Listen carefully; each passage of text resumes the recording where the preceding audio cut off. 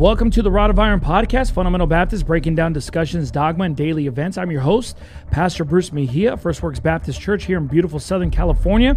And we have a special guest with us this evening. Pastor Berzins is with us from Stronghold Baptist Church in Georgia.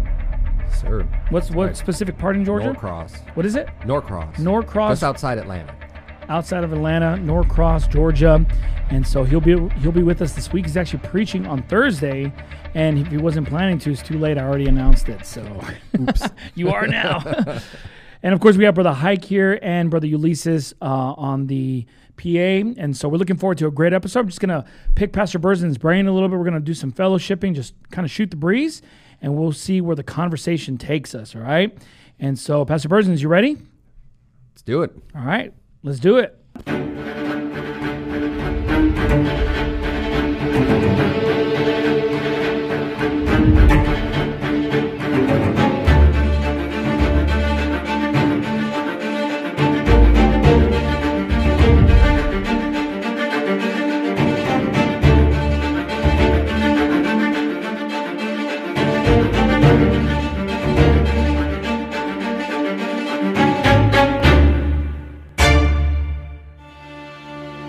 So how was your flight? Good, not bad at all. I was early. Yeah. Caught the first flight out, but I needed to work today, so I got in. I think I had my rental car by about 9:30. Is this the second time you've been here this year? I don't think so. I mean, I've been out to California. I went out for the Red Hot. No. Oh, yeah. But I'm saying, didn't he preach for us at the beginning of the year? I don't remember if that was this year or last year. Was that last year? Was that last year? Oh, okay. Yeah, because I've already sent another one of my guys out in between my visits. That's right. I wasn't here for you because we switched pulpits. Yeah. Oh, that's what it was. We switched pulpits, and then one of your church members came out here as well, right? And then you came out here for the Red Hot, but that was in Northern California. Was in Sacramento, and then I was at Faithful Word, of course, right before that. So yeah, that's been all my traveling. Okay. So how's the church doing? Great. Yeah? Great. Tell us about it. Yeah, we're actually expanding into the space next to ours.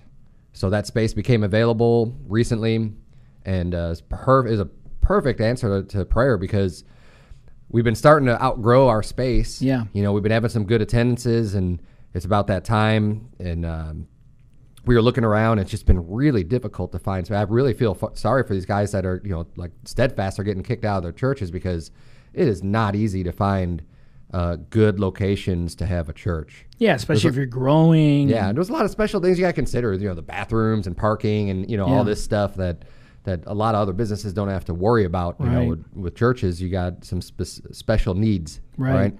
So, but no, when we found out that space became available, we jumped on it. We got all the permitting done. Now we're just waiting. We got some scheduling for demo work to be done to get the wall down in between. It's gonna not quite double our space, but it's significantly gonna increase the capacity. That's awesome. So we're doubling the bathrooms. How many do you guys run right now? What was it last week? On a Sunday morning? Yeah, last week we had 100. Oh, nice. We don't always run, 100, but it's not abnormal now either. So we're kind of in the, it could be 70, 80, 90, 100 in any given Sunday. That's great. But it's depending on sickness and certain big families. We have a couple of really large families that are over 10, like 12 people. It makes a big difference, right? Oh yeah. It's well, if you have a family of 12 and they get sick, it affects the attendance. We have a family like that in our church, just like 10 or 12 people or something like that. And if all of them get sick, it's just it affects it can affect the attendance to a certain extent, know. But we've gone through. I think we went through a little bit of a sixth season recently. But I think we're going to be going into the sixth season again in December, only because you have like the holidays, and then the boost in sugar, and so your immune system is down, and then people start getting sick, and the kids have fevers, and one kid has a fever, and then they spread it to the other kid, and then everyone gets sick. It's just like a yearly thing. You know what I mean? It happens. Yeah. Well, that's great. You guys are expanding. The last time I was there, it looked like it was packed out. Yep. That's great. Yeah, everything's going really well. I mean, even the the salvations are up, the baptisms are up, We've got new converts that have been out soul winning, baptized out soul winning with us. Nice. It's just really exciting. It's an exciting time for our church. This doesn't really make sense, though, because from what I heard, the new IFB is like dying. Oh, yeah. Yeah, I've heard that too. I heard the ship is sinking. Yeah. It's dying. So what you're saying, it must not. It just must not be You must true. be lying. Yeah. I think you're lying. But I'm using this platform just to spread as much lies as I can. That's it. Because this doesn't fit the narrative of the fact that the new IFB is sinking. But if you came out, you might actually see something different though. Like if you actually came to our church. I don't know. Like I'm not going to go. Came and visited. I'm not going to go because I'm going to go with the narrative that the ship is sinking. Yeah, no, seriously. I mean, I think most of the new IFB churches, pretty much all of them, are growing. Yeah. You know what I mean? They're growing in attendance, their baptisms, salvations. New people. I always hear about new people getting integrated, new people learning how to soul win. It's like the common theme of every church. You know? Yeah, we've been around now for 4 years. So, and I really feel like the last year and a half has just been now like we've been kind of, I think, just getting established for the first few years and just maintaining slow growth, but kind of real slow and steady. And then the past 12 months, 18 months has been just really, really exciting. Lots of new people, lots of visitors, just a lot of cool things happening. So that's awesome. And it's obviously a major difference from Word of Truth in Prescott Valley. I was there, and actually I have my wife's grandfather lived in Prescott Valley. So when I went to go preach there, I had him come over, and it's obviously a really small town. Yep. So it kind of shows you that it's not necessarily like there's anything wrong with the church or anything wrong with the way ministry is done. Sometimes the areas are just not as receptive because you basically took everything that you're doing over there and you took it to Georgia, and now you're just like flourishing. No, exactly. And that's, I wouldn't have even thought about moving except we had already knocked all the doors too. I mean, it kind of hit the whole area. Yeah. And we'd already spread out into some of the neighboring cities and got some of those done, some of those half done. We were spreading out into the next place we're going to go to is Chino Valley. That was another area. It's like we're going around this radius, and it just kind of seemed like the same mentality. What was the soul winning like in Prescott Valley? Well, what was really interesting, it's the one area that I think I've run into the most saved people. Just out soul winning. It was not uncommon to run into one or more saved people in Prescott Valley every week. Yeah. Oh wow. And this is what was frustrating, right? Because I'm running into people who are saved, but they're not in church, or they're just going to some watered down church. Oh yeah. Right. Yeah. And that's about it. But it was just no one was excited, right? I mean, here we're doing something different, right? We're going out, we're preaching the gospel, we're trying to make waves and do something big for God, and everyone's just like, I don't really care. But and the salvations were, we were getting people saved. I think we had approximately over 100 people saved every year. Oh, that's great. In the 4.5, 5 years that it's been, it was around.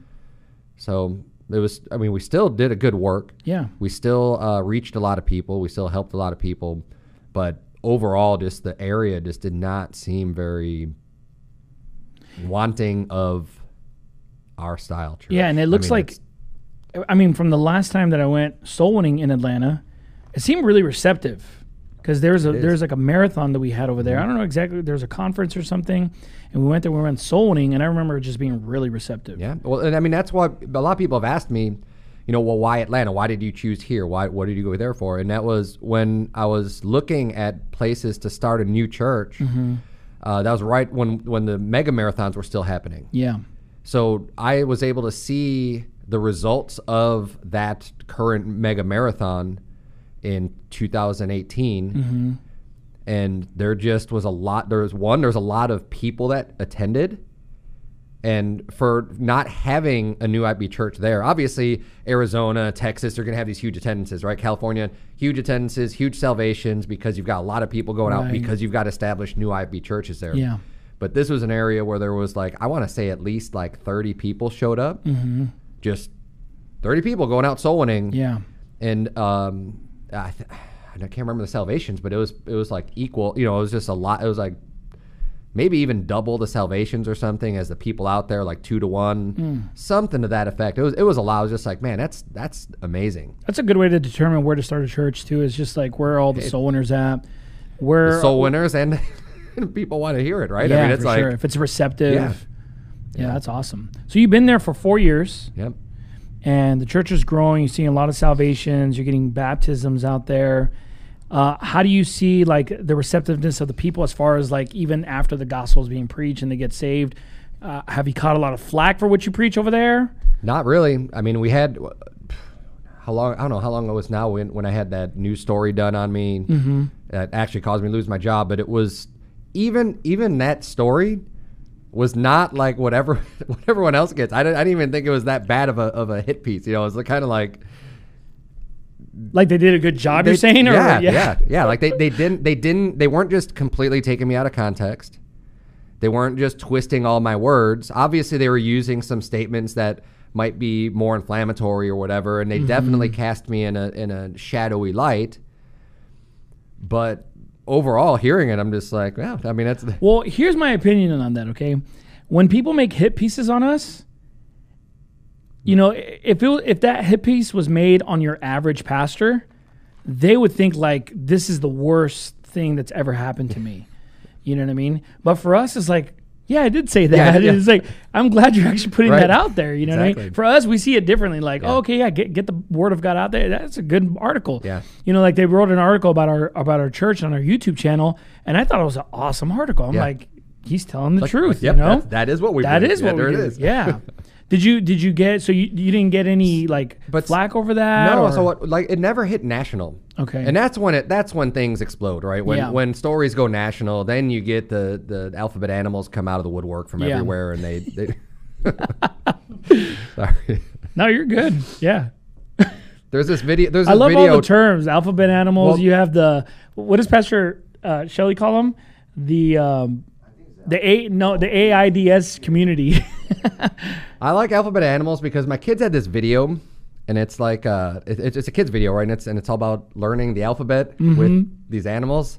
So now forever there's this song that goes along with it. I'm not going to sing it, but it has that connotation where it's just like that's funny. Let's count the animals from A to Z, and then they just like A is for anteater, whatever, and it goes through all that, but. That's stuck in my head now. Go ahead and sing it for us. No, I'm just kidding. Not going to happen. But that's cool. So we never got, and I think during that news cycle when my story came out, something else big happened nationally, and it just went kind of under the radar. Okay. We never got anything more after that. So, and I'm fine with that. Whatever it was, it allowed us to just continue to grow. We also are in a pretty good spot for our location for the church building. There's no sidewalks. Oh, so even if they someone wanted to protest us, and we're kind of on a hill, so it's like if you're gonna the places they could protest, we wouldn't see them. Yeah. And there's not very many businesses there, and we take up now like a third of the whole complex. That's great. So it's not very conducive to protesting, basically. No, not at all. And we're not really interrupting anyone else's business. Even if they did come out to protest, it's like everyone's closed. Yeah. So I don't know. I mean, we'll see. Who knows whatever's going to happen. I don't know what's going to come our way. We've had some good, just been blessed with where we're at and what we're doing. And what is the furthest that someone travels to come to your church? I think at least 2.5 hours. From like a different state? Or? Oh, yeah. Okay. We have multiple families that come from South Carolina. Wow. We've had people coming from Alabama and from Tennessee. Man.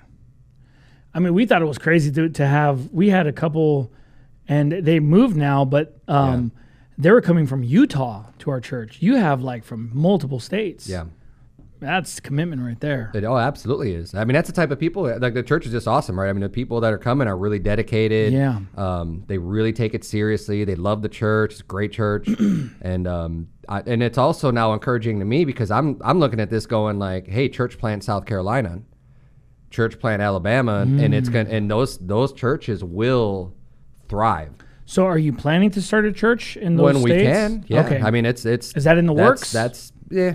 It's going to take a little bit. Yeah. We still you obviously need the leaders and all that. I mean, we're training men. No one's at the level yet to be able to take on that task. Yeah. Yet, but you can training. Foresee it in the future. Yeah, we can. And everyone has a little bit. All the pastors have, I think, a little bit of a different approach to determining when they feel people are ready and kind of what they want to set them out to do and whatever. And I'm extremely conservative on. Well, explain to me. What do you mean by that? Like, so conservative. Give me an example. What would be some qualifications? Obviously, you have the qualifications, in the Bible, right? Yeah. But aside from that, you would have your own personal preferences. Let me just So a preference that I would see maybe that other people have used that I probably wouldn't use is the Bible says you have to have obviously children, so more than one child. I agree with that 100%. Yeah. But in order to determine if you are ruling your house well and faithfully, I would want to see more of growth in the children. So not like a 1 and a 3-year-old. I see. Or something like that. Yeah. To just check the box. Like I kind of would want to. I want to feel more comfortable of like. So let me ask you, in that regard, are you saying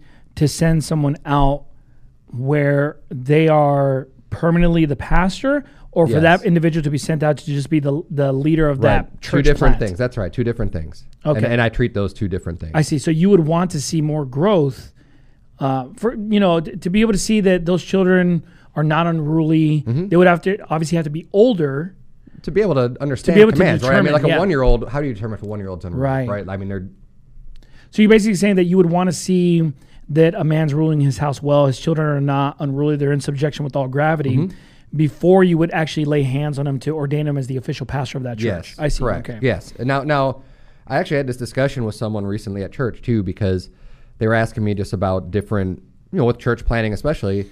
I have no problem sending people out to what we call the boots on the ground and help to run the ministry and help to do things on a day-to-day administratively. They're not the pastor. They don't have the pastoral authority over the church. It's just a church plant.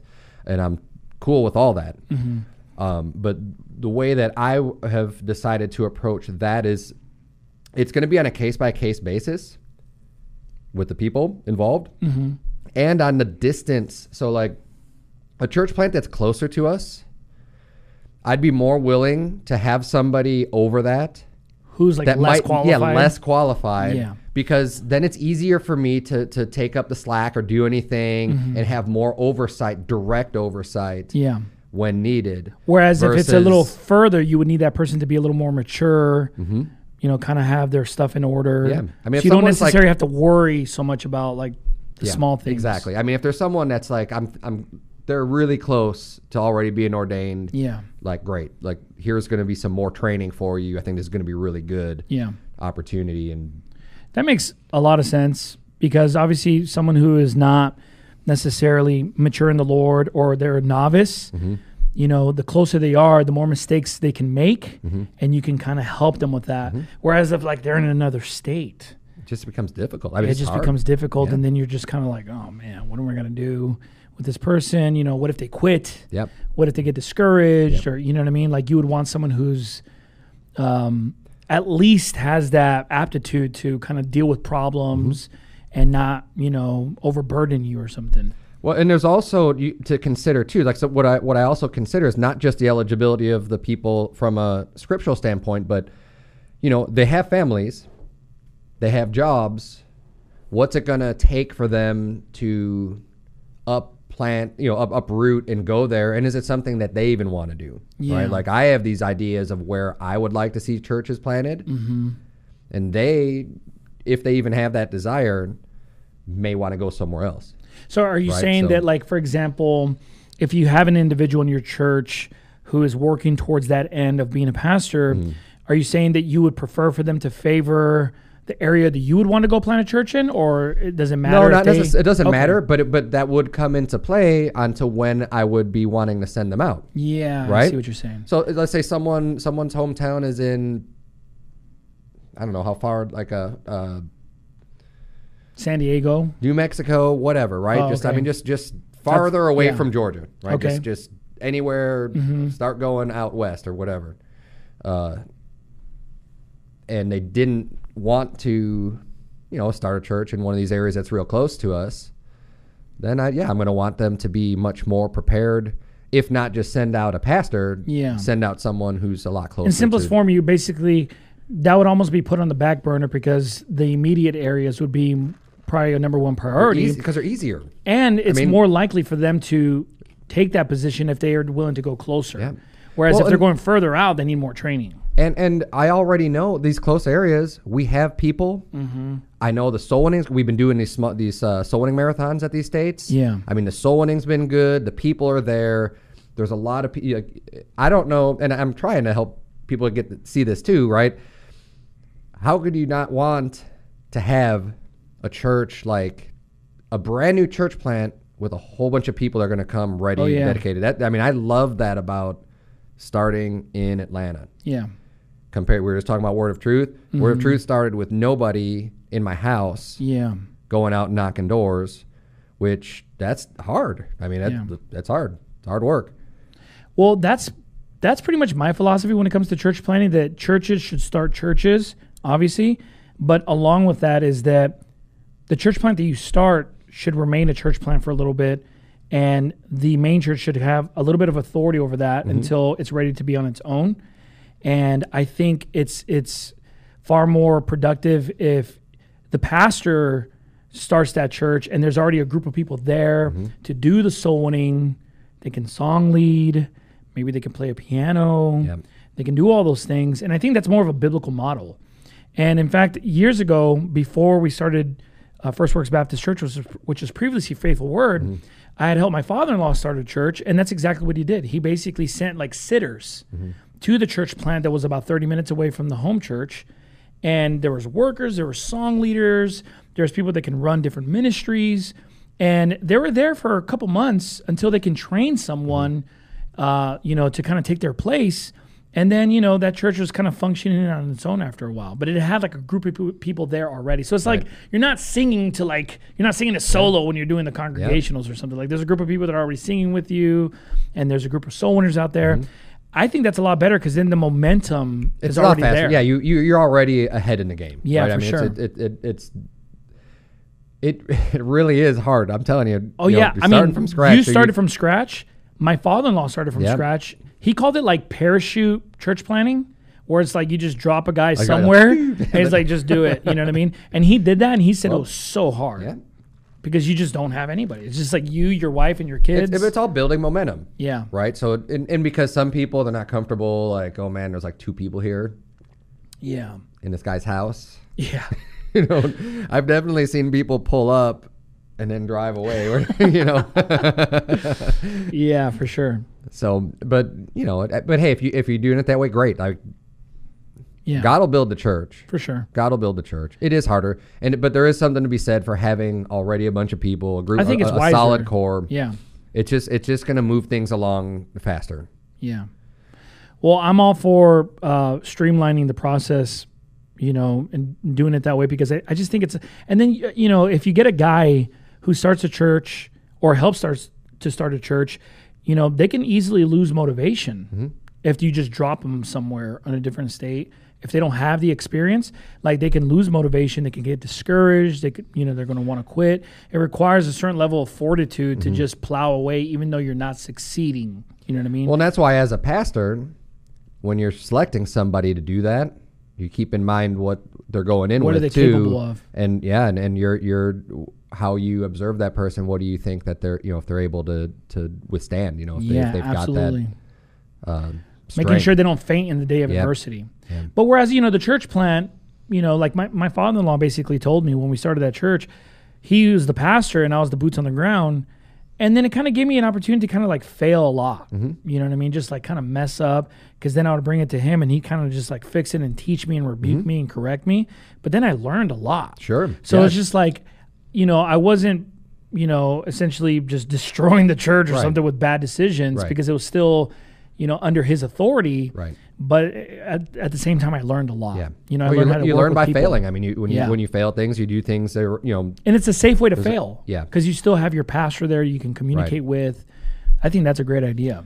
That's one of the reasons why for all the guys that I train too, they have to be going through some kind of ministry. So like we do like nursing home ministries, or we do like a prison ministry or anything like that. Yeah. You have to get experience doing things like that, because that also just builds experience. So those are times where they're preparing sermons, they're going to be running the show, they're going to be doing things, and you know, they have to learn on the on the fly. They have to learn on the job. And are you saying that like you have to observe productivity, like if they're productive people? No, I'm talking about just for my training program is you need to be involved in some ministry, and some ministry that you're going to be responsible for. Okay. And the reason why is because I learned a lot that way myself. So Pastor Anderson suggested me starting up a nursing home ministry. He really just put all of that on me. He said, okay, you're going to do it. You're going to contact the people. You know, he was there for me if I needed any help or any questions, right? To get any guidance. But the ball was in my court. Say, okay, you go out, you find the people, you make the schedule. Whenever you're able to do it, you make the commitment. You make sure you're there every week. If you need anyone to fill in for you, that's your obligation, right? It's my responsibility. So it became my ministry. You have to learn how to build something. Yeah. Build people. And have the responsibility factor of going, now every week I have to have a sermon ready. Yeah. Every week I'm responsible for that. So if I'm going to go on vacation, if I'm going to do anything else, you know, I'm going to make sure someone's going to fill that spot. Yeah. Teaching them responsibility. Yeah. I mean, it's all of it. For me, just doing the sermons every week was a big deal. Yeah. Because way back then, I mean, it could take me 8 hours to write a 15-minute sermon. Yeah. That was a big deal. Yeah, for sure. Yeah, that's good. Also, man, what was I thinking of right now? You know, when you send someone out, I think it's a really good idea, the whole churches planning churches, because like if you think about it, let's say you send someone out from your church and they're kind of under your leadership for a while, and then they become fully qualified, and then they become autonomous, they become independent. They've kind of built up a really good relationship with you as their pastor. And so even though they're independent, like they can always reach out to you. Right. You know what I mean? Because you have the experience. And so if they run into a situation at their church that they're not necessarily familiar with, they can always contact their pastor because they have a good relationship with them. And be like, hey, what do you think I should do in this situation? Or, you know, do you have any counsel or advice? I think that's a really good thing. I think it's important for like pastors to have pastors who are more experienced than them that they can still reach out to and contact. Absolutely. I mean, look, I've done that plenty of times. Yeah, me too. You run across situations that haven't experienced before. Just got a question. Hey, I'm curious how you would handle something like this. You know, it's a good.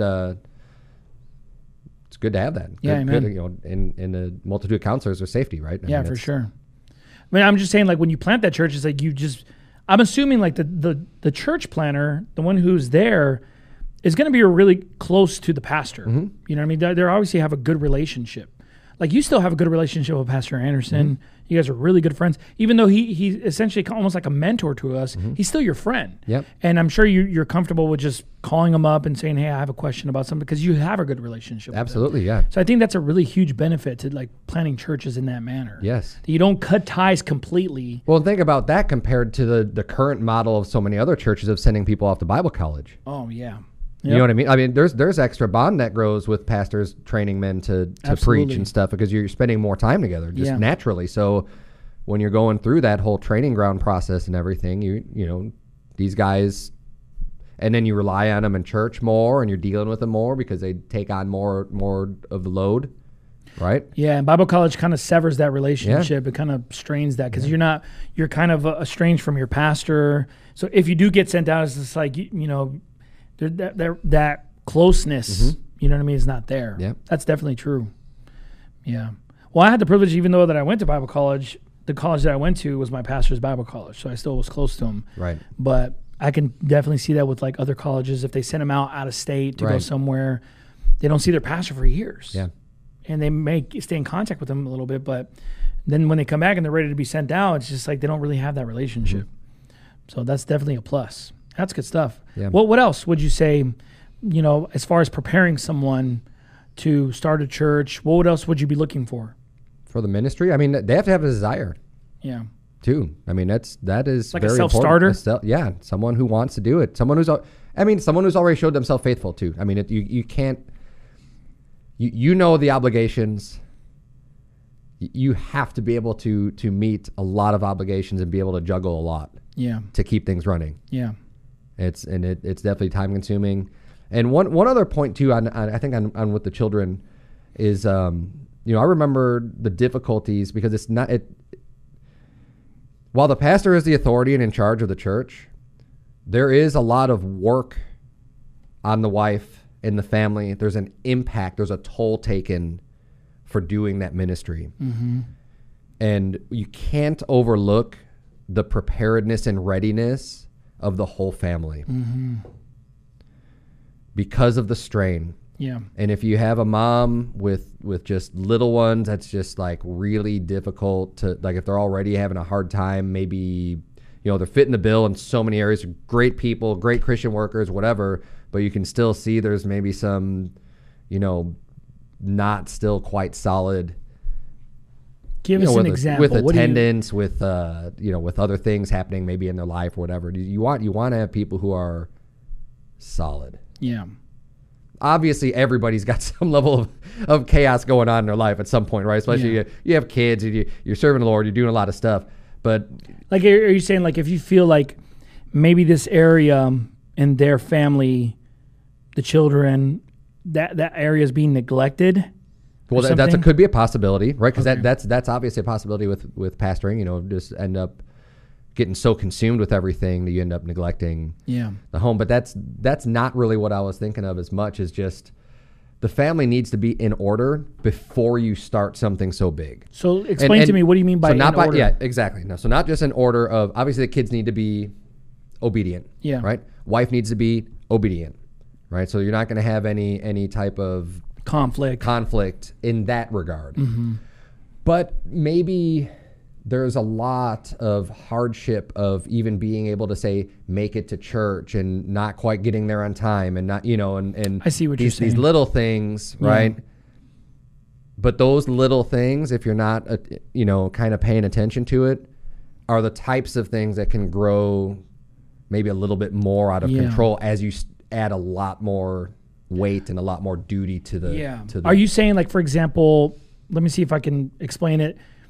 If basically, like, the pastor, even if he's not the pastor yet, but the overseer and his family, they essentially have to be the examples of that, whatever the congregation. Yeah. So in order to be the example, they have to be able to fulfill the basics already.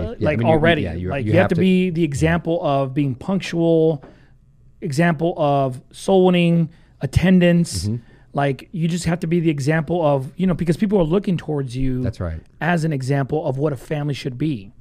So if they're lacking character in those areas, maybe an example of discipline, example of, chastising your children, and not, you have to essentially fit the bill at its most basic level, in order for them to be sent out, because of the fact that they're examples to everyone else. That's right. So if they're not fulfilling even, like, for example, attendance, or they're always late, or, there's just something going on in that family where just they lack character in a certain area. That's what you're referring to. Exactly. Yeah, I agree with that. That's good. Amen. You said it much better. No, I think that's great, because I do agree with that. I think for me, it's like if they don't have those basics down, that means that, for me, the basics are very important. Of course they are. Yeah. And the way you display that they're important is that you execute it with excellence. You're consistent with it. And it's not like, obviously the pastor or the overseer, he's not going to be doing a barbecue on Sunday night or something like that. You know what I mean?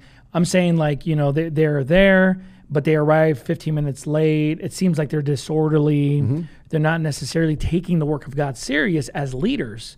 Then that's not necessarily a good sign of leadership or someone who should take over a church plant. And at least it just shows that, like, hey, there's some work to be done here. Yeah, so it's not time yet. Yeah. And they could be great, like I said, great people doing a lot, right? Yeah.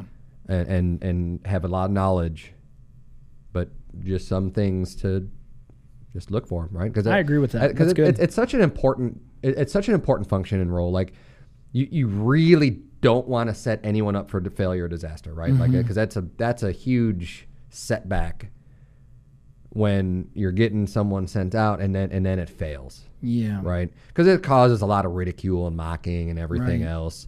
You know, you don't count the costs. Right. And then also you could just damage that person's their own spiritual life, kind of spiritual life, and they get discouraged and everything. Yeah. So it's not like, because people could listen to this and say, "Oh man, that just seems too strict or something. That just seems a little too much."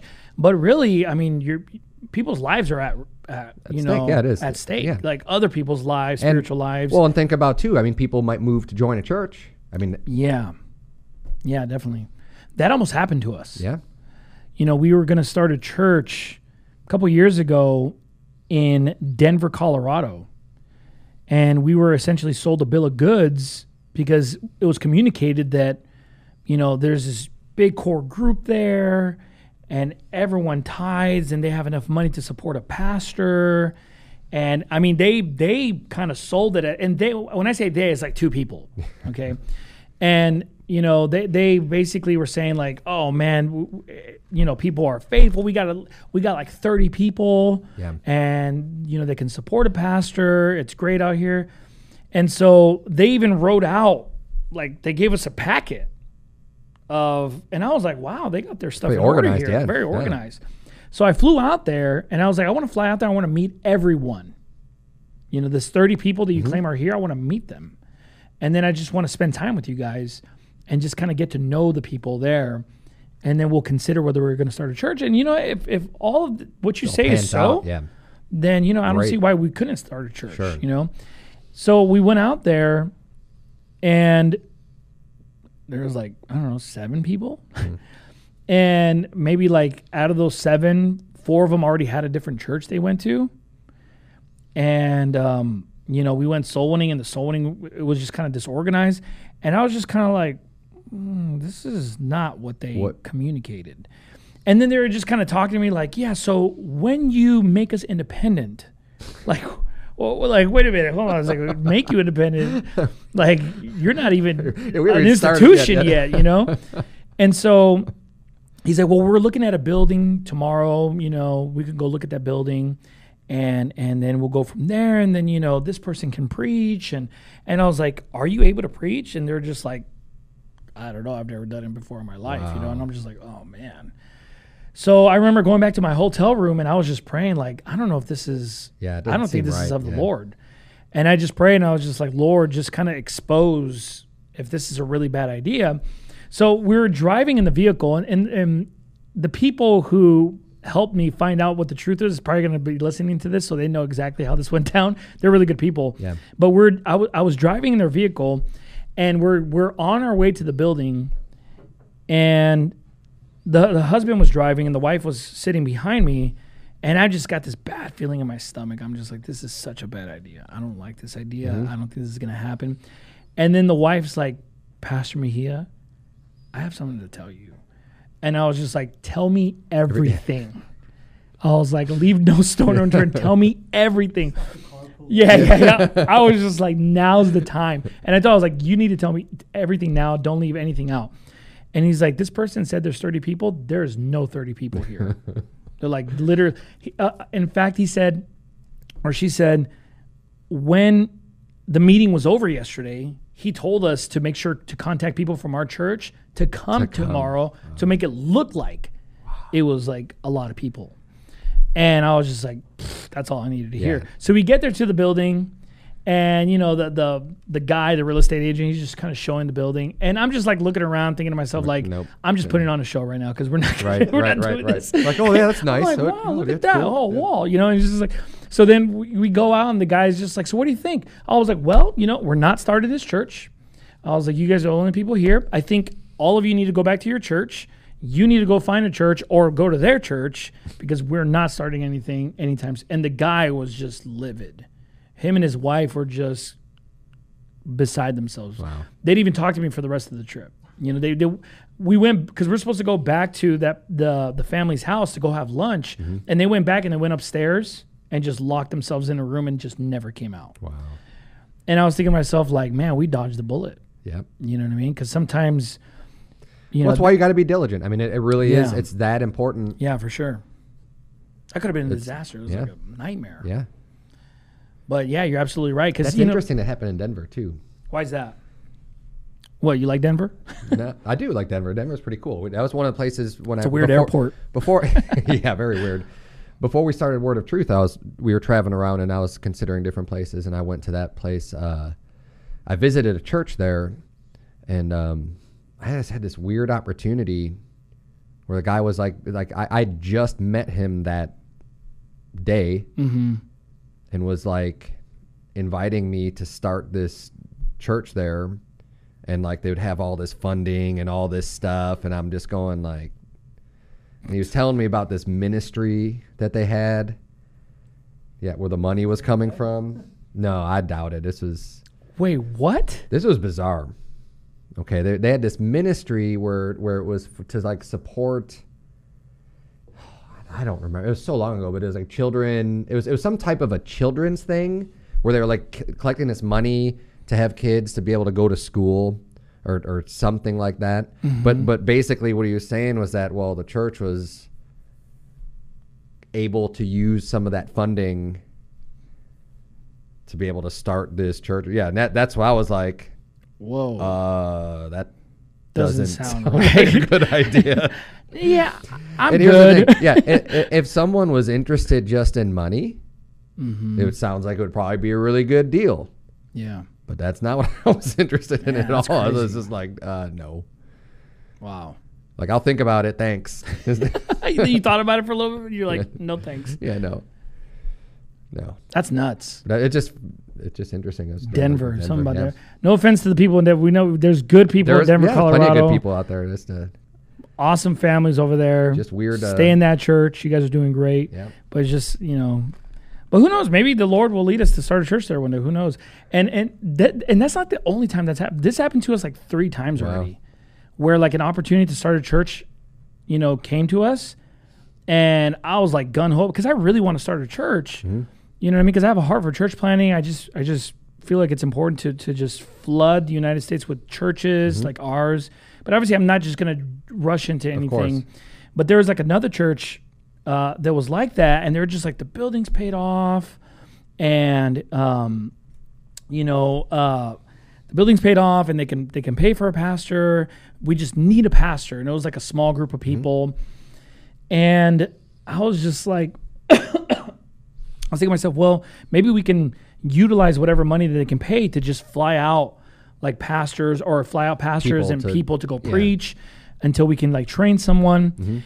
And so I basically told him, I said, well, if I go over there, like I'm going to end up being the pastor. Like once you guys vote me in, we're throwing out that Constitution. Right. Everything's changing. Everything's changing. Yeah. And so are you fine with that? And then, they talked about it on Sunday night, and they're just like, have him come over. Like, this sounds great. Everyone was for it. But then the next day, the deacon's wife just blew up on everyone. It was just like, he's a hate preacher. He says all these things. Do not let him come over here. And they're just like, you can't come. And I was just like, all right. You're lost then, whatever. Yeah. But that could have been a nightmare too. Yeah. And so if anything seems like an overnight type, an opportunity to be an overnight success, it's probably just not a good idea. Better to just have the slow process where you're training someone, doing the boots on the ground, just laboring and failing. That's a better quality church, rather than the overnight success. I agree. And it's a lot of work. Like I can't imagine. I've never run another church plant. Oh yeah. I have enough with one. Yeah. Like that's another thing for me, maybe when I'm not working another full-time job, I'd be a lot more inclined to then want to push a little bit harder to see if we can get another plant going. But for me, I need someone really ready to go. Oh yeah. because I don't have the time. Yeah, Pastor Thompson, you crazy. This guy has like 5 churches. One of them is like in a different country. He's like the only new IFB guy who has a church in another country. Like, what is it, in the UK? Which, by the way, that church is doing really good. Are they? Yeah, in England, they're just but you see, here's the thing. He has a great leader there. That's right.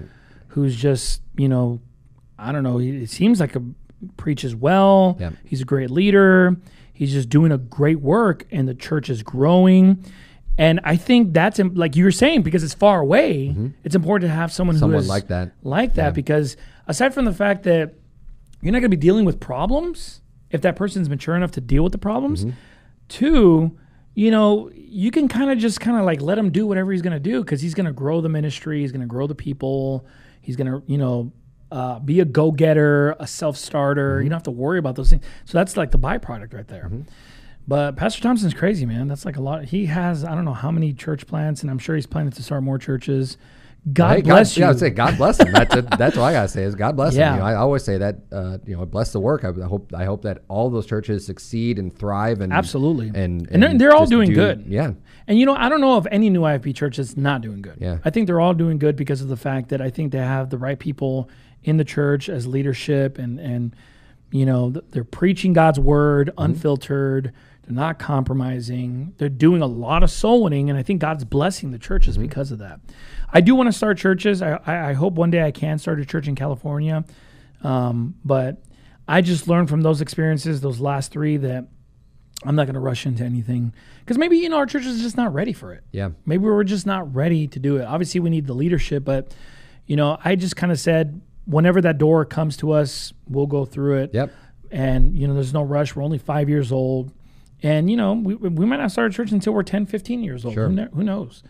But until then, just plow away in your church and, just have that vision to start a church one day and prepare. Yeah, I don't know when, Faithful Word was 7 years old when Word of Truth was started. And then actually almost 8 years old. Okay. Because they started 2005, Christmas, and Word of Truth was started in November 2013. I remember, you remember seeing that video? Pastor Berzins? He had a really big beard. You're like on the side. I had that big beard until I burned it in my fire pit. You burned it? Yeah. Oh man, that must I've stunk. never, it stunk really bad. I've never had a big beard like that since. So you had a big beard, and then how'd you burn it? What? Getting a fire was the started preaching my that fire hot pit. or what? It's called pouring fuel to the fire. And what, you just lit it and it just... Yeah, it just blew. It was a fireball. But your beard protected your face or something? Or yeah, what? I mean, I didn't get like burned. Oh, okay. But it made the hairs singe, right? So it just like, and it was noticeable. So like I had to trim it down then, and I was like, all right, that's like a lopsided beard. Yeah. Funny story about this beard, man. That's crazy. I'll never forget that video. I remember we used to watch that video. Commercial? Yeah, the commercial. It inspired us to make our own. Because when we started church, I was like, I want to make a video like Pastor Berzins. So when we started Faithful Word Baptist Church in LA, we did one. It was almost like identical to yours. Like we even had I even had the long beard. Yeah, and I was just like, I would watch yours. I was like, I need to do it like this. That was a cool commercial. Funny. Yeah, it was cool. Was that at your house? Yep. Oh, okay. Yep. Yeah, man. Yeah, and 2013. And Faithful Word was really helpful for us. Yeah, amen. That was one of the benefits of having a church plant that was kind of close. How far was Prescott? It's like an hour and a half. Okay. Somewhere like that, hour and a half, hour 45 minutes. It's far enough, but not too far at all. Yeah. So they would send people up occasionally. We would do probably every quarter. Maybe people would be coming up. We do big soul winning events and stuff. Yeah. So it was a great blessing having them there. That's awesome to help. And that's one of the benefits. Church planning and having someone sort of be a couple hours away. You could get a lot of extra additional support from the sending church. Yeah, for sure. And he's that Faithful Word helped us to be able to even produce that commercial, because we weren't in any position to do that, but they helped us with that. Paul filmed it, and it was cool. It was great. Yeah, I liked it. It was a great blessing. I'm telling you, I remember watching it with Ulysses. Yeah. We would watch it like, man, that looks cool. That's pretty cool. Yeah, and then I need to get back into the video stuff. Man, that's a. Do you do video editing? No. Oh, there it is. Oh, that's it right there. Yeah, look, that's my house. Man, Wasn't that the perfect setup for a church, though? Yeah. Like That's that what I was room gonna was say, it looks like a awesome. It looks church. like a church. It looks Yes. like a church. Like the whole. Yeah, everything. It's almost like a steeple. You know, we got. Look at the size of that beard, though. So you burned half That of was that no thing, or joke. what? How long No did it take joke. you to grow that? I don't know. So can you still grow a beard like that, or what? Yeah. Yeah. Prove it. No, I'm just kidding. It's November, right? No shave November. Yeah, like that. Yeah, see, he even, Yeah. because remember we said that, I said that in my video too, like old fashioned, fundamental, King James only. It's like the nicest way to say you're old fashioned and fundamental. Having a big old fashioned beard. Yeah. Yeah, you still have that pulpit? I do. Oh, nice. I do. Yeah, it's raised up a little bit now since then, so it kind of fits my height a little bit better. I was hunched over that thing for like 2 years. Yeah. How tall are you? 6'2". Are you taller than Pastor Thompson? No. How tall is Pastor He's a Thompson? giant. I know he's an Amalekite, but like We measure him in cubits. I mean, I know he's a descendant of Anak. of Anak. Yeah, he's pretty. What is he? What is he? Maybe like 7. He's pretty tall. 7? Man. It's like at least 6'7". No? Yeah, I think so. I think it's like 6'7", something like that. He towers. Yeah, I don't like standing next to him.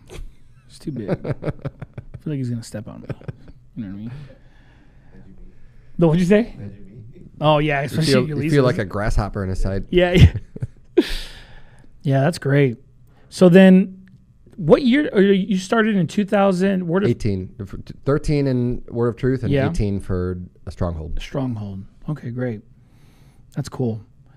Well, Lord willing, you know, the Lord will open up some doors for us to start more churches, and you know, thankfully, I'm thankful that, you know, even though I'm not starting churches, like our friends are. Mm-hmm. You know what I mean? Oh, absolutely, yeah. Because you have like Pastor Jimenez starting churches. It's just a matter of time, though, Yeah. right? I mean, you probably have plenty of guys that are growing spiritually, Yeah, for right? sure. I mean, here's the way I look at it too. We don't just have one guy that we're like training. Yeah. I mean, we have a whole bunch of guys that are at different levels of training, but one day, Yeah.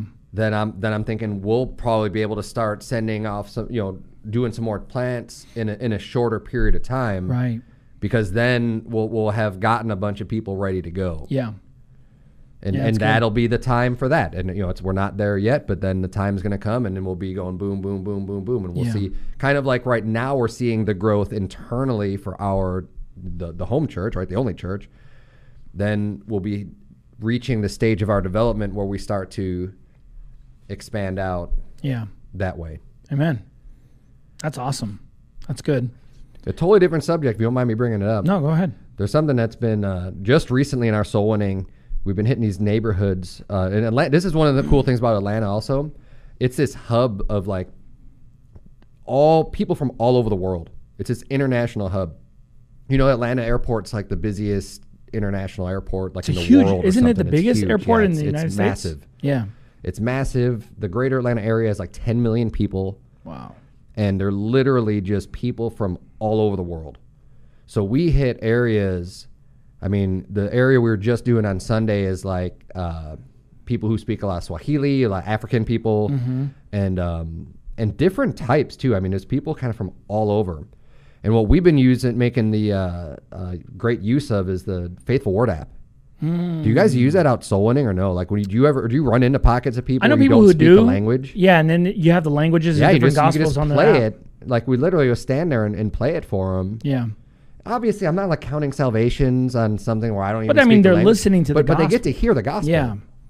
Right, and who knows if they get saved? I mean, Yeah. Yeah. Yeah.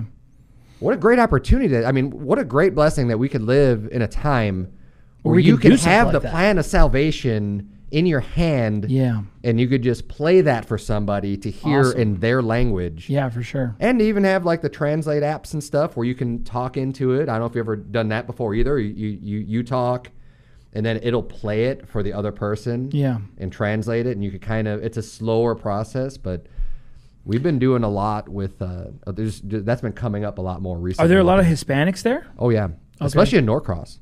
Actually, it's a very highly Hispanic area. Like a lot of Mexicans or Puerto Ricans or what there's a good mix, but a lot of Mexicans. Okay.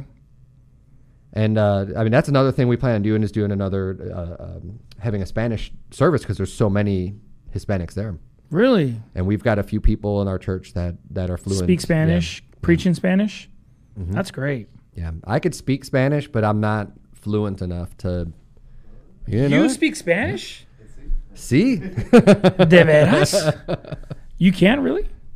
Like have a conversation? No, Why are you scared? I'm gonna start talking to you in Spanish right now. do it. All right. ¿Estás listo? Yo entiendo un poquito.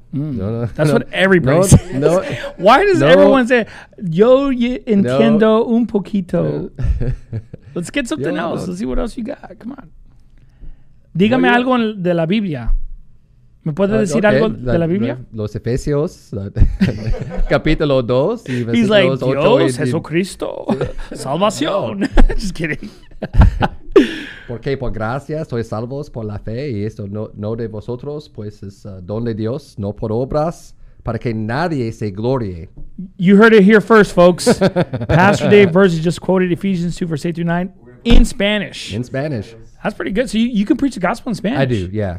Wow. I have very few salvations just because I'm not, when I go through the Bible helps me with my Spanish, right? So like if I want to say something, then I could like, oh yeah, that's, this is how I say it, and kind of use the Bible as a help. Yeah. But if I run into people who, that's pretty good. They're hard, like I have to answer a lot more questions or something, then I'm going to be like, lo siento. Sorry. Gracias por su tiempo, señor. Dios le bendiga. Vaya con Dios. That's pretty good, though. So, can you read in Spanish? Mm-hmm. Wow. Mm-hmm. So, I mean... But the hardest part for me is like people can have different dialects. Mm-hmm. So some people I just cannot understand at all. Seriously. But then there's other people. But think about it. Like I'm in the South. There's people who speak English I can't understand as well.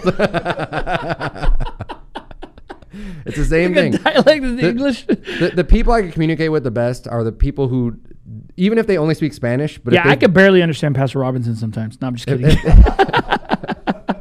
I'm kidding. If they've been in America for a long time and their accent's been Americanized. Yeah. I can understand that really well. But if they're like fresh off the boat. Yeah, I'd from Cuba or Puerto Rico or something like that. That's one, but some of it's just the inflection and the way that they speak. Like I can't even understand what the word is. I'm fluent in Spanish. I can speak Spanish. I can preach in Spanish. I read in Spanish. But there's certain people like from Cuba or from Puerto Rico. If I had a conversation with, I just don't know what they're saying because maybe they speak too fast or just the way they pronounce certain words. I'm just like, I don't know what he's saying. Like I'll catch words here and there. But I totally agree. I thrive at Spanglish. you got the person that can speak some English, right? And I can speak some Spanish. And it's like, hey, we could actually. So how did you learn? Do you just learn? High school. Oh, high school. Yeah. Oh, so you know Spanish is then 4 years in high school. Really? Yeah. Wow. So then I was better with the conversational. And then I just didn't do anything with it until Faithful Word. And then, in Phoenix, going soul winning. Oh, yeah. I started picking it back up again. Yeah. Right. So Pastor Anderson was teaching some Spanish classes, and I was taking those and refreshing a lot of stuff. And that's because he speaks Spanish fluently. Mm-hmm. And that's when I started doing the Bible memory in Spanish, and those types of things just to help the soul winning. So, and now it's still very important for soul winning. So go ahead and introduce yourself at the door in Spanish. Hola, señor, me llamo David. Yo soy de la Iglesia Bautista, Stronghold Baptist Church. Here's what I ask people. I say, queremos invitarle a nuestra iglesia, pero más importante que va a la iglesia es una pregunta. Y la pregunta es, ¿sabe usted seguro que va a ir al cielo cuando muerte? Con 100%. I would say con 100%. Because they're always like, I don't know. Yeah, that's pretty good. So you even pronounce your name in Spanish. Oh, yeah. You're like, hola, me llamo David. It's not like you David. It's like David. Well, I'm glad you actually pronounce your church in English, because sometimes people will try to they'll speak to someone in Spanish. Yeah. And they'll pronounce our church as though we're a Spanish church. Right. Like, somos la Iglesia Bautista de Primeras Obras. Right. I'm like, that's not the name of the church. I was like, or just say Iglesia Bautista, But yeah. Well, a lot of times when people are native, they'll say their names Americanized or Englishized, right? Yeah. So they'll do the same thing. Mm-hmm. I've noticed that a lot. I do that. And people do that. I think one of the things I like about preaching the gospel in another language, especially with Spanish. I don't know any other language, so I guess I can't really compare it. But here's the thing: the Hispanic culture is very grateful.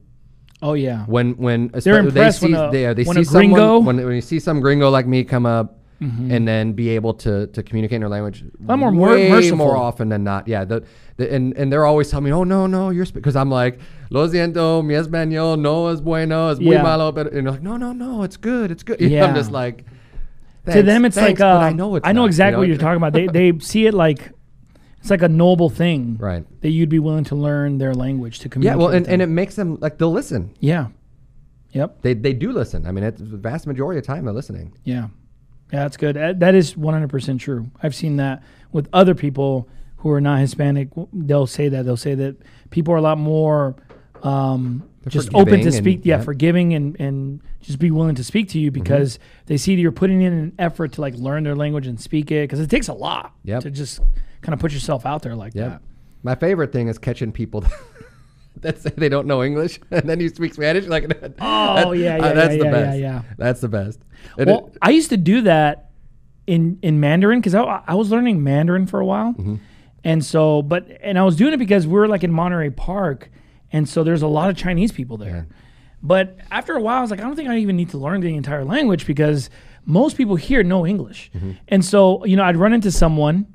And, I'm like, I just want to give you an invitation to our church. And they're just like, no English. And I'm like, oh, are you Chinese? Yeah. And they're like, yeah, Mandarin. And I'm like, oh, ni hao ma. Yeah. And they're like, oh, you speak Chinese? I'm like, yeah, you speak English. And then after a while, then we just talk, right. So you kind of use that to break open the door, ice. Yeah, definitely.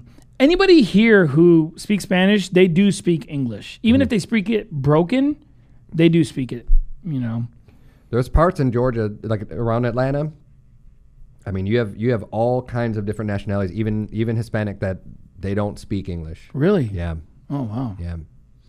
It's great, but there's so many communities because there's so many people that I think they're able to survive and do okay without speaking English, because there's enough people that they can associate with, that they could help them, or even go to businesses. Yeah. I mean, there's businesses that just have signs in other languages. Yeah, we have that here too. Whereas cities that are just filled with another language. Yeah, we have a lot of Asians. There's a huge Asian population. What kind of Korean? Asians? A lot of Koreans, Korean specifically, but lots of different types of Asians too. I mean, it's just. Do you have any Armenians there? It's like, what's an Armenian? We have Calvinists. Don't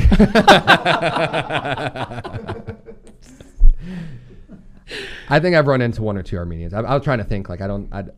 He's like, I'm not a big fan. I haven't. I haven't. Hike's Armenian. That's why I even. I haven't run into too many. At least okay. But you hit a pocket, and then it's just like, whoa, there's a ton of people there. Yeah. And we've got. So you got Hispanics. You got Asians. What else? Black people. White. I mean, white people.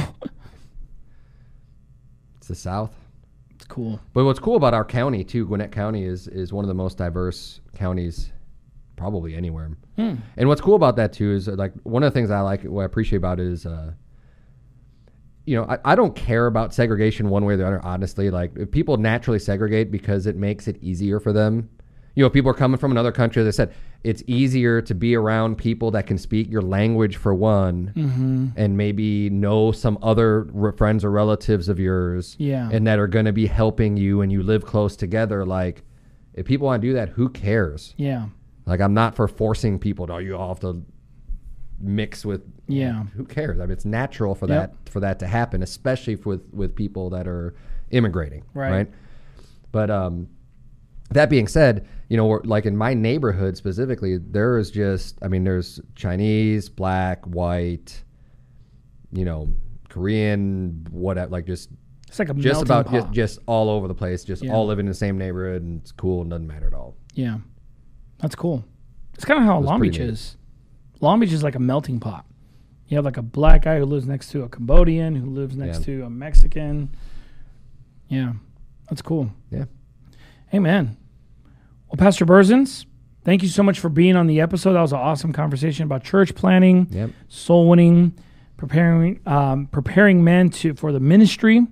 And so looking forward to hearing you preach on Thursday, and thankful that you're here. Hopefully we'll still have a church after you're done preaching. And that's pretty much it, folks. Thank you so much for tuning in to the Rod of Iron podcast. Tune in next, probably like in 2 weeks or so, for the next episode. Have a good night.